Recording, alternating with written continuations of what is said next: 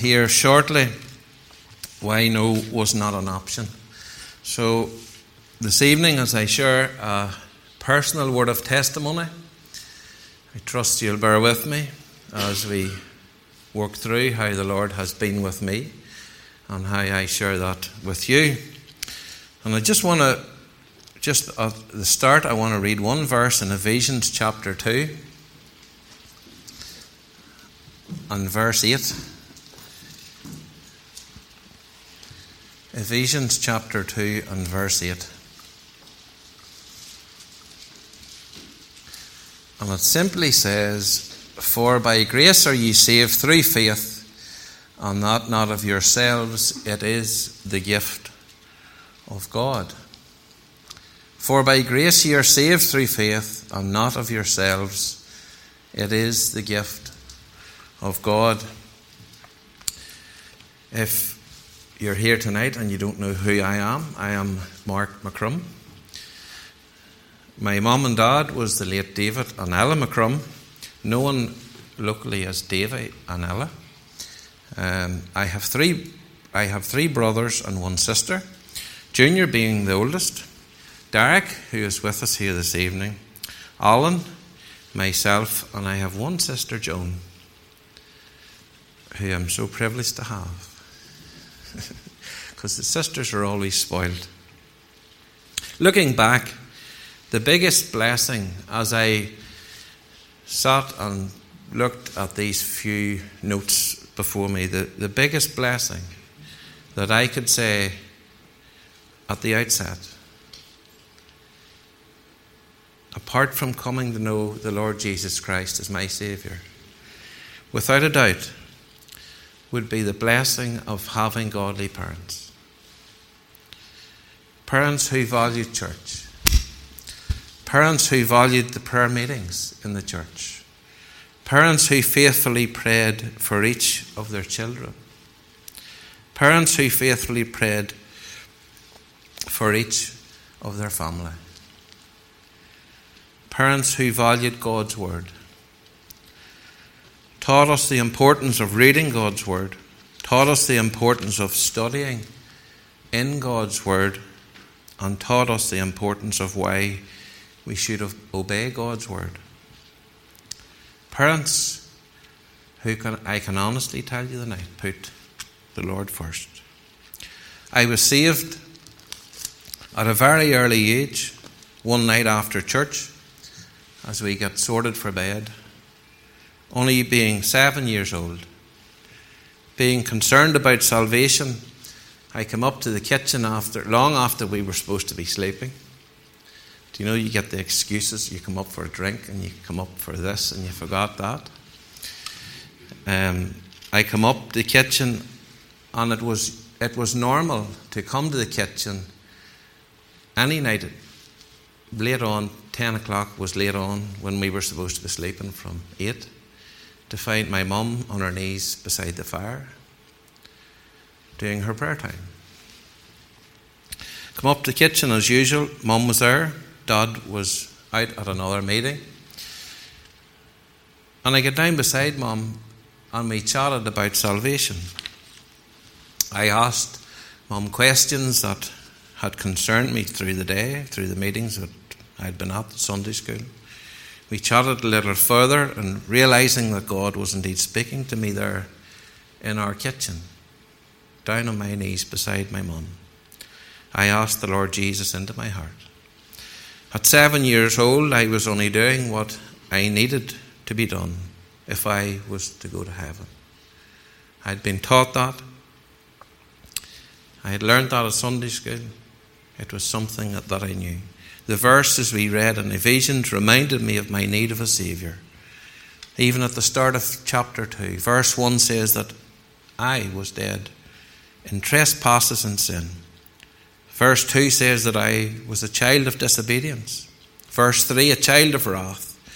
But the change came in verse 4, where it says, "But God, who is rich in mercy, quickened us together in Christ."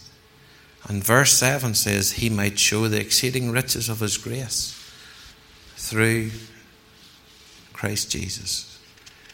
And that night, in our kitchen. I got that. I understood what verse 8 says. For by grace you're saved through faith. The faith in believing the Lord Jesus Christ as my Saviour. And I realised there was nothing that I would ever do that would get me to heaven. But it is the gift of God. And I realised that night that that gift of God was there for my taking. And I thank the Lord that that night I took that gift and that the Lord saved me. There was nothing that I could do before God that would secure my salvation. Only believe in the work of Calvary. And that's exactly what I had done all those years ago. And you know, there's many times I sit in gospel meetings here, week after week, maybe other meetings that I would attend. And I listen to the preacher, or I listen to God's servant painting the picture of the gospel, painting the picture of what the Lord Jesus Christ done and what the Lord Jesus Christ can do in a life. And you know, I sit in those meetings and I thank the Lord that what the preacher is preaching on, I have it here. Have you ever done that? When you sit and hear the wrath to come and see how dreadful hell is, I will never be there. Because the Lord Jesus Christ had that gift of salvation. And that night, I claimed that gift as my own.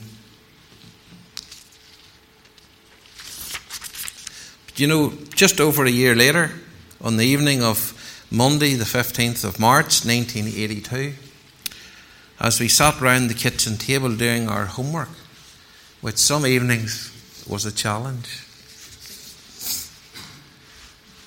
Homeworks, I just hated homeworks. And I see some of our kids have some of my genes in them.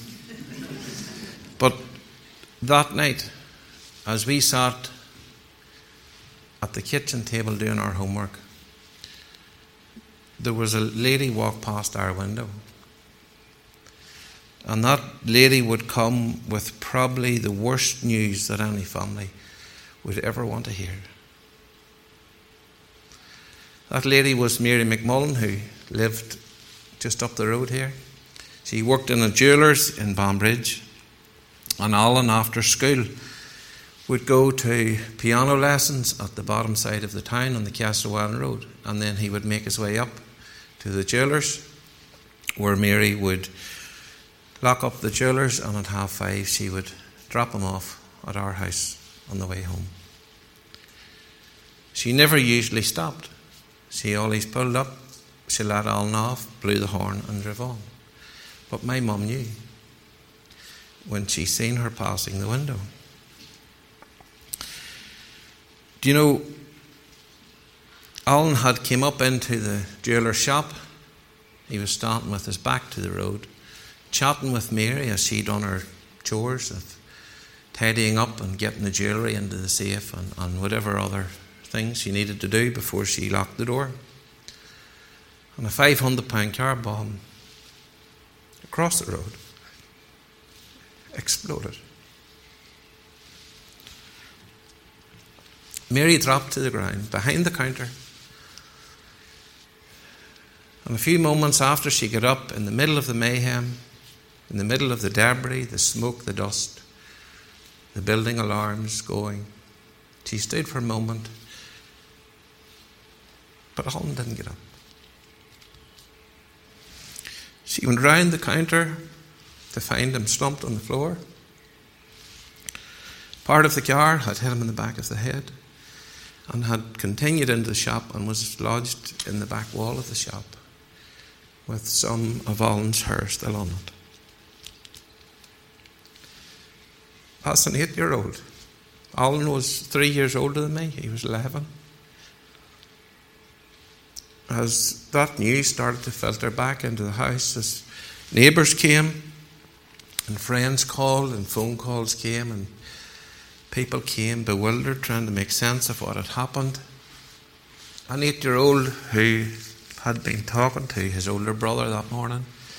We had chatted as we got ready for school. We had chatted on our way to school. For me, trying to put together what could be the possible worst outcome. I could take you to the very spot in my bedroom that I went, and I prayed to the Lord that He would touch Alan and that Alan would be fine. I was hearing conversation in the house and things didn't look good, didn't sound good.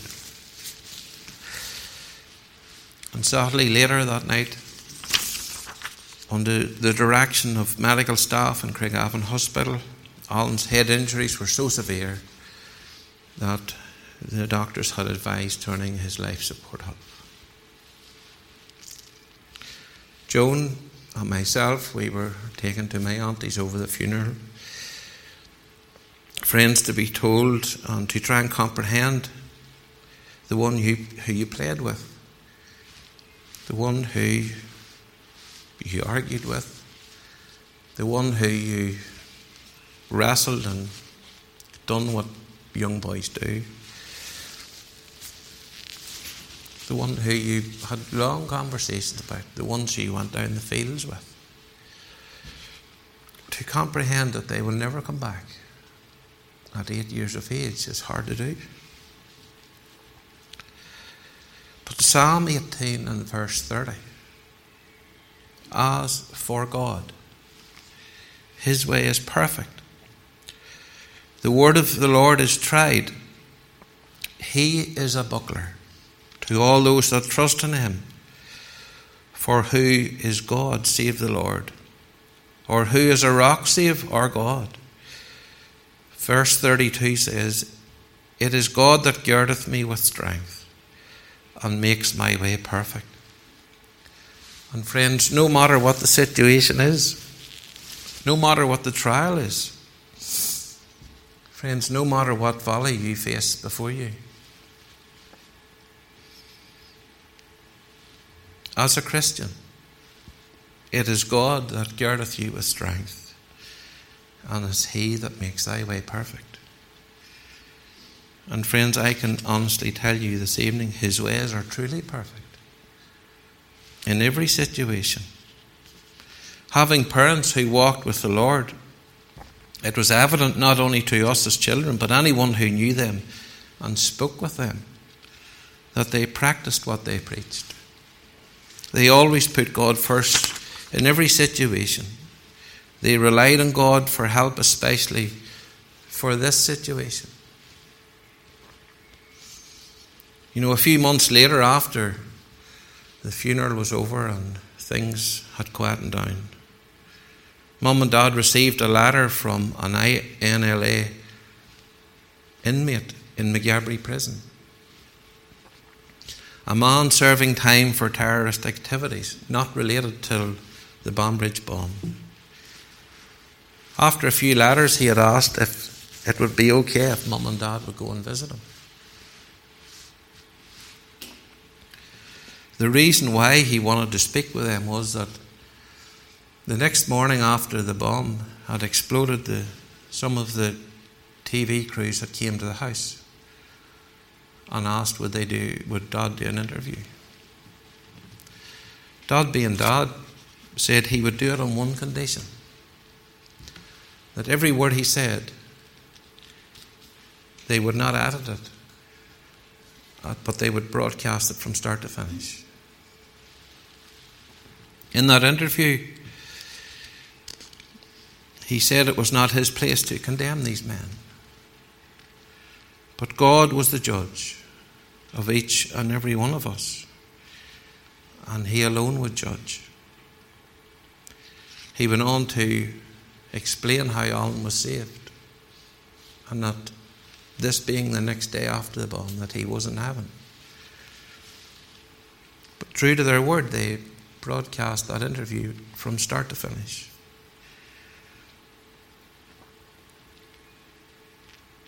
This man couldn't comprehend how someone could lose their son and stand and have no bitterness towards those who carried out that bomb. And he wanted to meet these two people.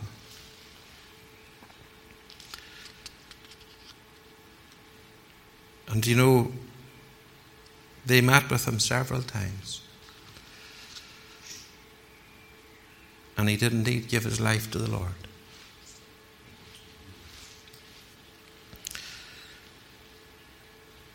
Friends, through all this heartache, one soul, one person, one life dramatically changed in a prison cell.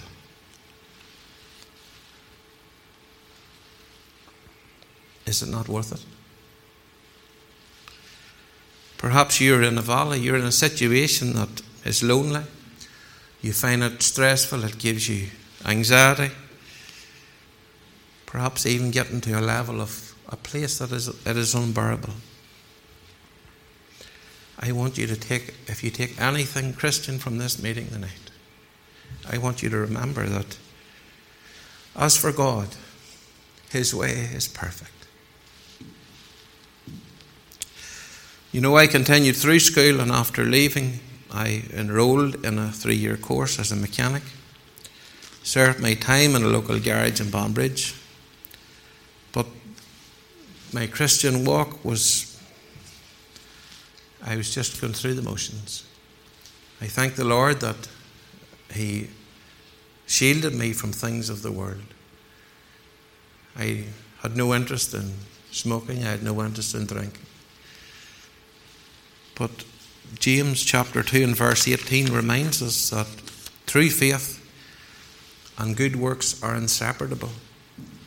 James ends the chapter with these words in verse 26, "For the body without the spirit is dead, and so faith without works is dead also." A body without the spirit is lifeless, unless useless, and of no value. And so faith without works is dead. We are ineffective. We are worthless to God. Friends, I was saved, but I wasn't serving. And you know, we are not served to sit. We are saved. We're not saved to sit. We are saved to serve. And this troubled me, and I asked myself the question, what am I doing for God? Have you ever asked yourself that question?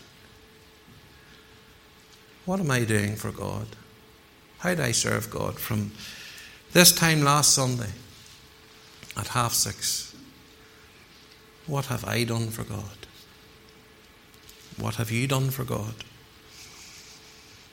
I want to touch back on that there in a few moments, but after serving my time as a mechanic at the age of 21, I was able to apply for my lorry licence, which I did. Myself and another fellow, David, we had got booked into a week's training, which started on a Monday morning. We drove about the country, wasting diesel all week, and then on a Friday, we had a driving test. And as I look back, I can see the Lord's hand upon me. The Sunday night before our driving lesson, this lad David and me was sitting in Portadown. Kathy's giving me looks here already. We spotted these two girls sitting like two angels. And as you do, you pulled in. The one on the driver said very, very little. But I remember thinking, honestly, I remember sitting looking over, and I goes, there she's there. And I was probably sitting looking at her, smiling myself, looking like a complete idiot. But, you know, when you get the butterflies and you get all nervous, well, all was going well. It was like a movie, you could nearly hear the romantic music playing in the background. All was real. You couldn't describe it. Until in conversation I says, well, what do you work at? And Kathy turns around and says, I'm a traffic warden. Well, the romantic music stopped instantly. It just vanished. Apologies to any traffic wardens that's listening in. Turned out it was a joke. But I just looked and goes, a traffic warden. What a downer. Excuse me. But on the following Monday morning, the very next morning, David and me sat off on our driving lesson in the lorry. On the particular route, which was the very first route we took, we went through a village called Rich Hill. Now, if you'd asked me where Rich Hill was the previous day, you could have told me it was in Cork, and I'd have said, that's brilliant. I hadn't a clue where it was. I didn't know, never had been in it in my life. And I know if Albert May is watching, it's a brilliant place. Lovely wee village. Whenever we come up in the junction in the middle of it, I'm not sure if you know Rich Hill or not, there's a T-junction. I come up and I stop, looking left and right. I look straight in front, and I couldn't believe my eyes. Kathy's car was sitting outside her dad's sweet shop. She had told us she was a traffic warden. She lived in Blairy. And everything just, I don't know where she was trying to put me off, but persistence, it worked out. So you can imagine my surprise when I spotted her car, but you can imagine her surprise when we got back and got our car and got back to Rich Hill and downed it in for a lock of sweets. She near died. That was in 1996, I think.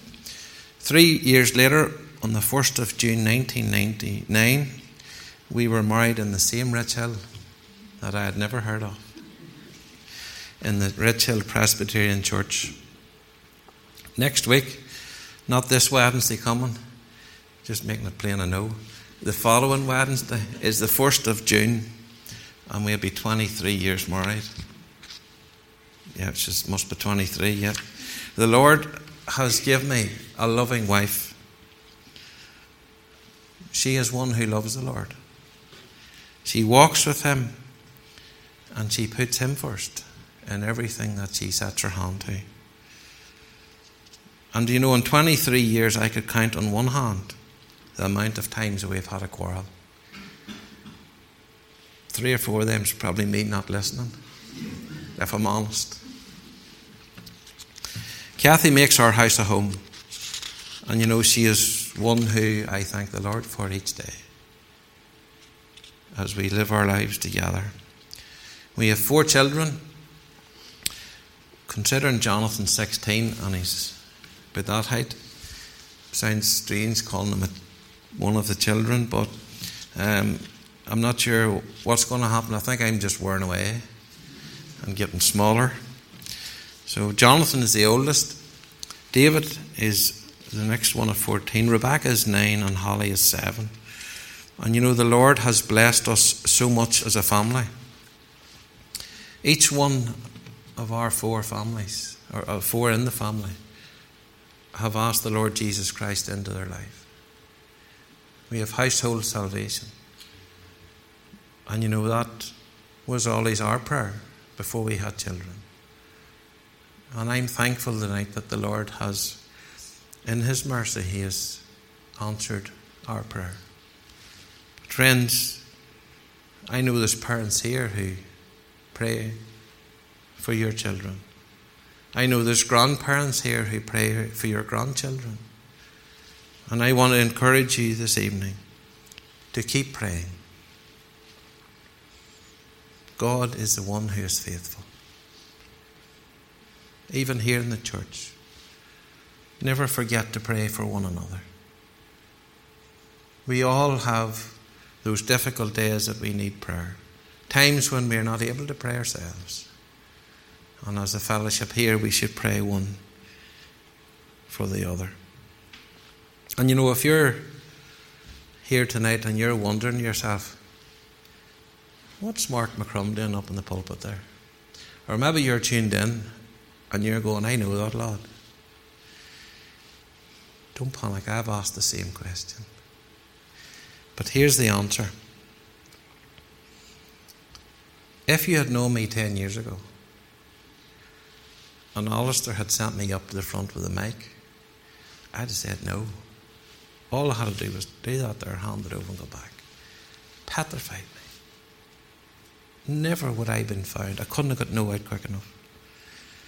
Until one Sunday morning, after serving communion in the old church, which is just round the corner, Pastor Eddie Ray was the speaker for that particular day. And after we had partaken of the emblems, he was sitting in the middle. I was here, and I think Philip Henley was on the other side. Sitting with my head down, my eyes shut. And I got this drive of an elbow. And he says to me, "Brother, close you in prayer." I have never had panic like it in my life. I can't start and have a conversation with him that I'm not doing it. The door was, exit was here. I felt that wouldn't look good. Pastor Crawford was sitting about 2 foot from the front of me, facing me. And I couldn't think of a worse situation to be in. Only get up and pray. I had never prayed in my life out loud. But do you know what? I couldn't exactly ignore him because he had nearly knocked me off the chair. I was tempted to sit there and if I don't do anything, he'll nudge the other one. But I says, I need to do it. But you know, I stood up after a few moments. And I have no idea what I said, but the Lord gave me every single word that I said. And you know, if I pick up from earlier on when I said in my teens that I was lukewarm with the Lord, I wasn't serving Him. I was challenged about serving God. Now, after that morning, here's the problem I had. Pastor Crawford, on the way out, hit my chap in the back and he says, "You do the table in a week or two?"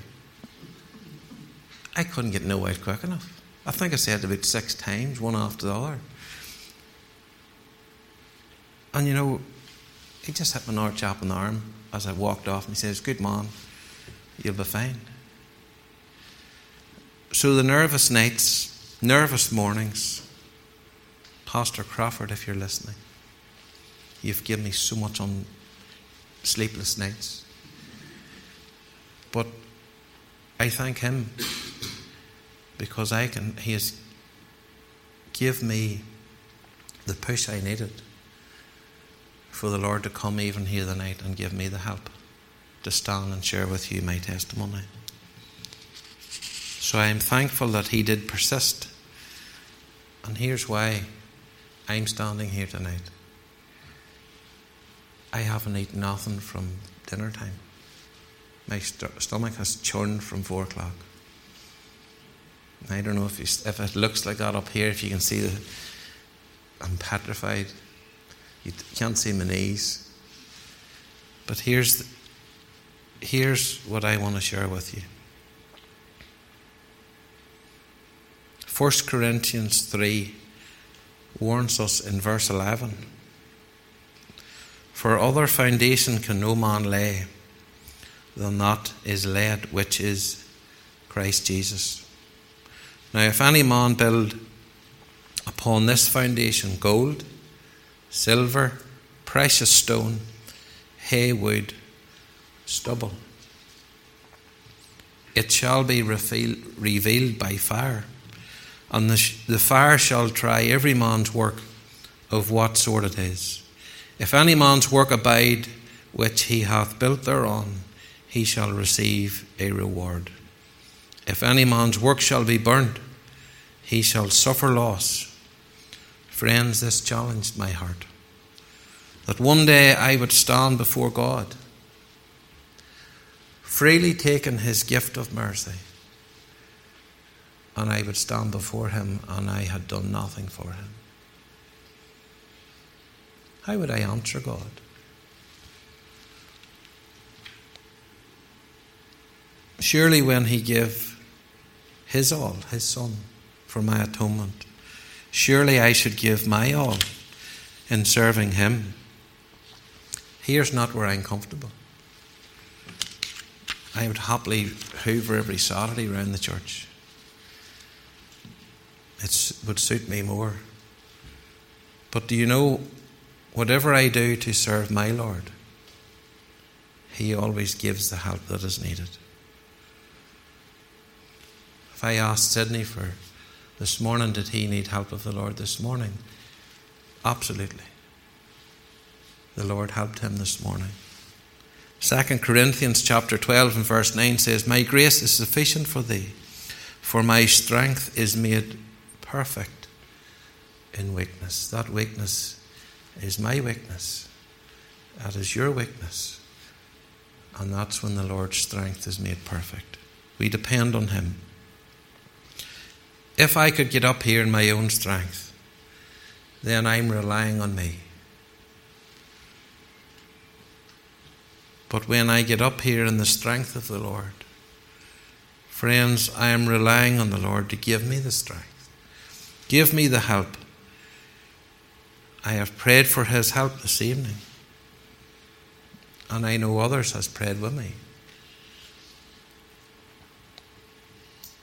Of sharing what the Lord means to me and what he has done for me. You know, one Sunday morning I was leading, and Pastor Jeffrey Ward and myself was in this little room for a few moments prayer before we come up into the pulpit to begin the meeting.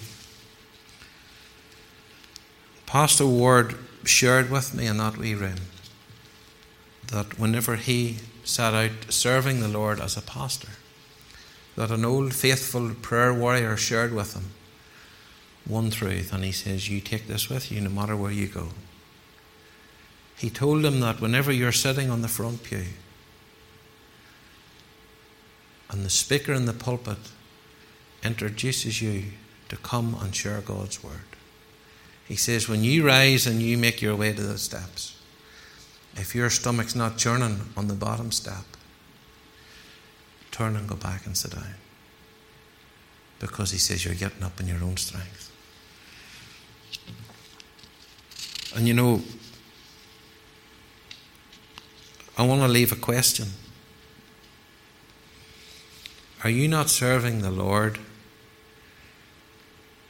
because you think you would be relying on your own strength? Are you not serving the Lord because you think you don't have it in here? Friends, to serve the Lord, you don't need to be in a pulpit. You could be talking to people where you work. But sometimes that's as nervous as standing here. But the Lord always gives the help.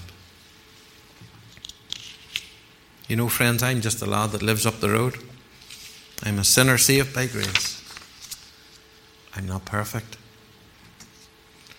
But I'll stand before God someday and I'll give an account of my service to him. I'll give an account of how I lived my life before others to him.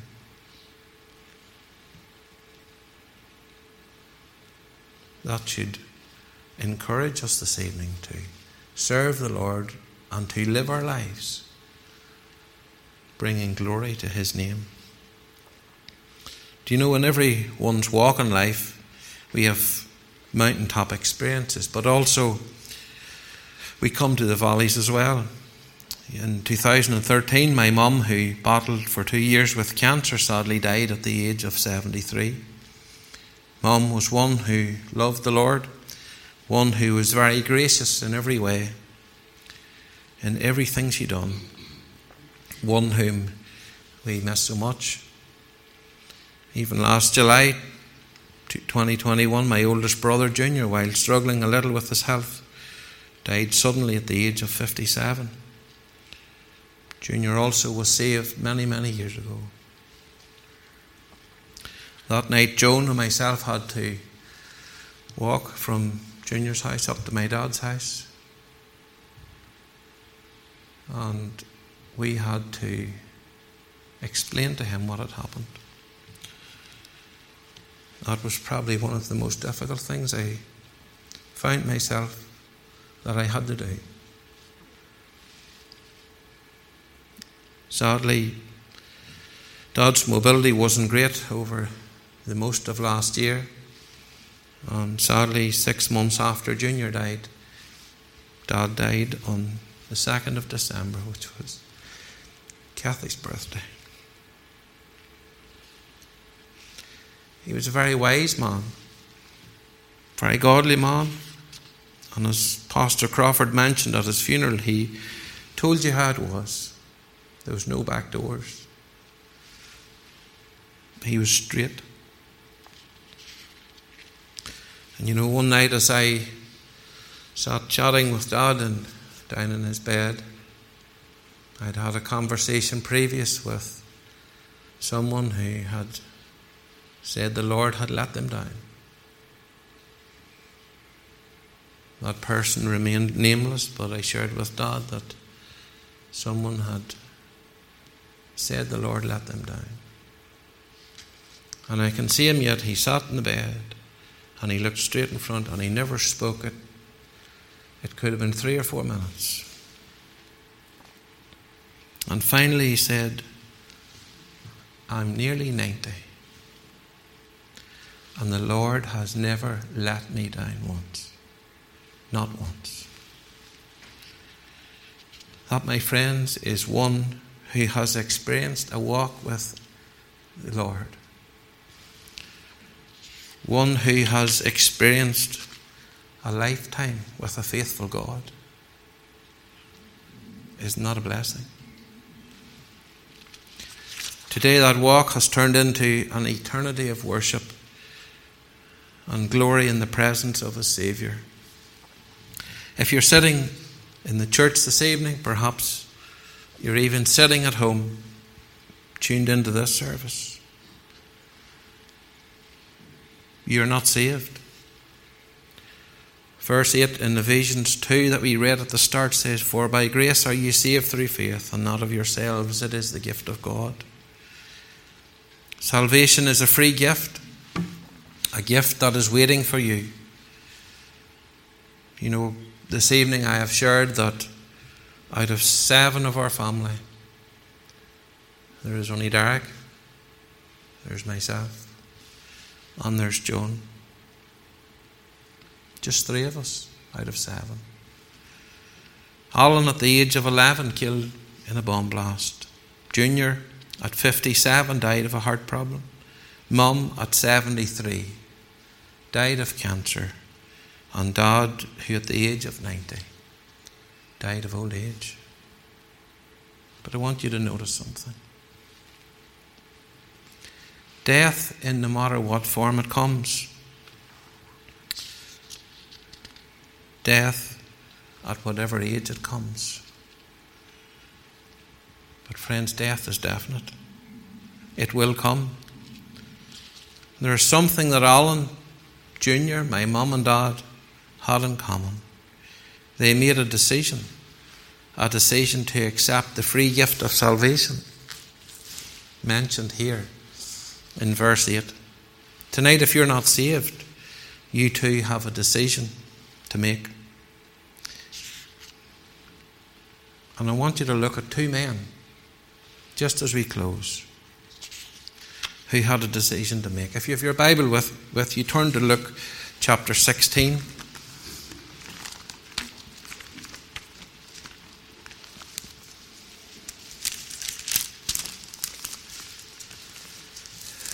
Luke chapter 16, and we're going to read from verse 19.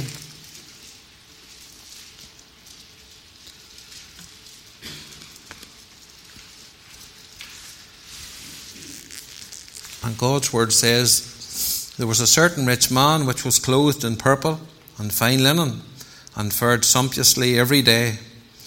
And there was a certain beggar named Lazarus, which was laid at his gate, full of sores, and desiring to be fed with the crumbs which fell from the rich man's table. Moreover, the dogs came and licked his sores. And it came to pass that the beggar died, and was carried by the angels into Abraham's bosom. The rich man also died, and was buried. And in hell he lifted up his eyes, being in torments, and seeth Abraham afar off, and Lazarus in his bosom. And he cried and said, Father Abraham, have mercy on me, and send Lazarus that he may dip the tip of his finger in water and cool my tongue, for I am tormented in this flame. But Abraham said, Son, remember that thou in thy lifetime receivest thy good things, and likewise Lazarus evil things. But now he is comforted, and thou art tormented. And besides all this, between us and you there is a great gulf fixed, so that they which would pass from hence to you cannot, neither can they pass to us that would come from thence. Then he said, I pray thee, therefore, Father, that thou would send him to his father's house, for I have 5 brethren, that he may testify unto them, lest they also come to this place of torment. Abraham said unto him, They have Moses and the prophets, let them hear them. And he said, Nay, Father Abraham, but if one of them from the dead, if they hear one from the dead, they will repent. And he said unto him, If they hear not Moses and not the prophets, neither will they be persuaded, though one rose from the dead. In these verses we have 2 men living 2 lives. Lazarus the beggar, who lay at the gate eating crumbs that fell from the rich man's table, while the same rich man sat clothed in purple and fine linen. These 2 men had very different lives. They both made very different decisions. There were only 2 options they had. This evening, friends, there's still only 2 options that you have. Option 1 is believe in faith in the Lord Jesus Christ, God's Son, who came to this world to die for us in our place as our substitute. God is a holy God. He cannot look upon sin. Or option 2, you can get off your seat and leave this meeting a sinner, just as you were when you came in. And you know, whether you want to admit it or not, leaving here unsaved is still a decision. A decision that you will make when you leave this building. The rejection of one option is an automatic acceptance of the other option, with nothing in between. Not only had these 2 men made a decision, but I want you to see that these 2 men had a departure. Hebrews 9:27 reminds us, and it is appointed unto men to die, but after this the judgment. We all have that time that is appointed. And that's exactly what happened. The word appointed means designated time, or decided on beforehand. Our reading in Luke verse 22, and it says, And it came to pass that the beggar died. He departed. And he was carried by the angels into Abraham's bosom. The rich man also died, and he departed. Friends, death comes to us all, with the exception of those who will be caught up on the day that the Lord will come to the earth for his own. Those who are saved. Those who have accepted him as a Saviour. Lazarus' time was appointed. The rich ruler, the rich man, his time was appointed. We see the decision they made. We see the departure they had. And friends, this is the most important one. The rich man in verse 23 says, And in hell he lifted up his eyes, being in torment, and seeing Abraham afar off, Lazarus in his bosom. Sadly, we see the destination of the rich man. He found himself in hell, a lost eternity. As he lifted up his eyes and saw Abraham afar off, we are reminded that at that particular point, he was too late to do anything about his destination. Verse 26 says, And besides all this, between us and you there is a great gulf fixed, so they that which pass from hence to you cannot, neither can they pass to us. Friends, the rich man's decision was the wrong one. He had just realized that his wrong decision brought about the wrong destination. Look at verse 28. For I have 5 brethren, that he, being Lazarus, may testify unto them, lest they also come to this place of torments. That same rich man this evening would want you, my friend, to know that his place of destination is a place of torment, a place of weeping and wailing. Out of the 3, the decision, the departure, and the destination, you here this evening have only control of 2. Out of 3, the decision, the departure, and the destination, there's only 2 of those in your control. Here this evening, your decision will affect your eternal destination.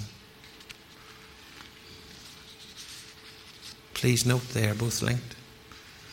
The departure date is the one that is out of your control. Your departure date is in the hands of God. On the 12th of March 2012, Jeff Waldman arrived at San Francisco International Airport. That terminal, in its fancy design, is laid out in a tight triangle shape, which means that during busy periods the long queues sometimes converge. Jeff, who was flying out to Los Angeles at gate 54A, happened to be boarding at the exact same time. Beside him was the gate 54B, which was a flight to Dallas. Jeff is not sure how he got into the wrong boarding lane, perhaps while using his phone, being distracted by those around him. But he accidentally started to follow the wrong boarding lane. He continued up to the desk, unaware that the signage over his head said in bold letters, Dallas. Strangely, his ticket scanned. There was no alarm. No one picked up on the error. He made his way onto the plane, and the most bizarre thing was his seat number on that plane was empty. The plane was full, bar his seat number. He sat on the seat. He got comfortable for his much anticipated flight, still unaware that he was in fact heading the wrong way and to the wrong destination. But he made the flight, only realizing that when the plane landed, he in fact was in Dallas. When Jeff made a decision for a destination, the departure time came, and he found that the destination was different than what he had planned or wanted. And as I close here this evening, I want to ask, is your decision and your destination based on what you want and where you think you're going? There is only one way to get to heaven, and that is accepting the Lord Jesus Christ by faith. Friends, don't be like Jeff. He was complacent. He thought he was on the right path. He was making it his own way.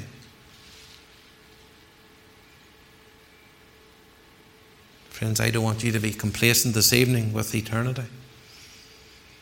I want you to keep your eye on the warning signs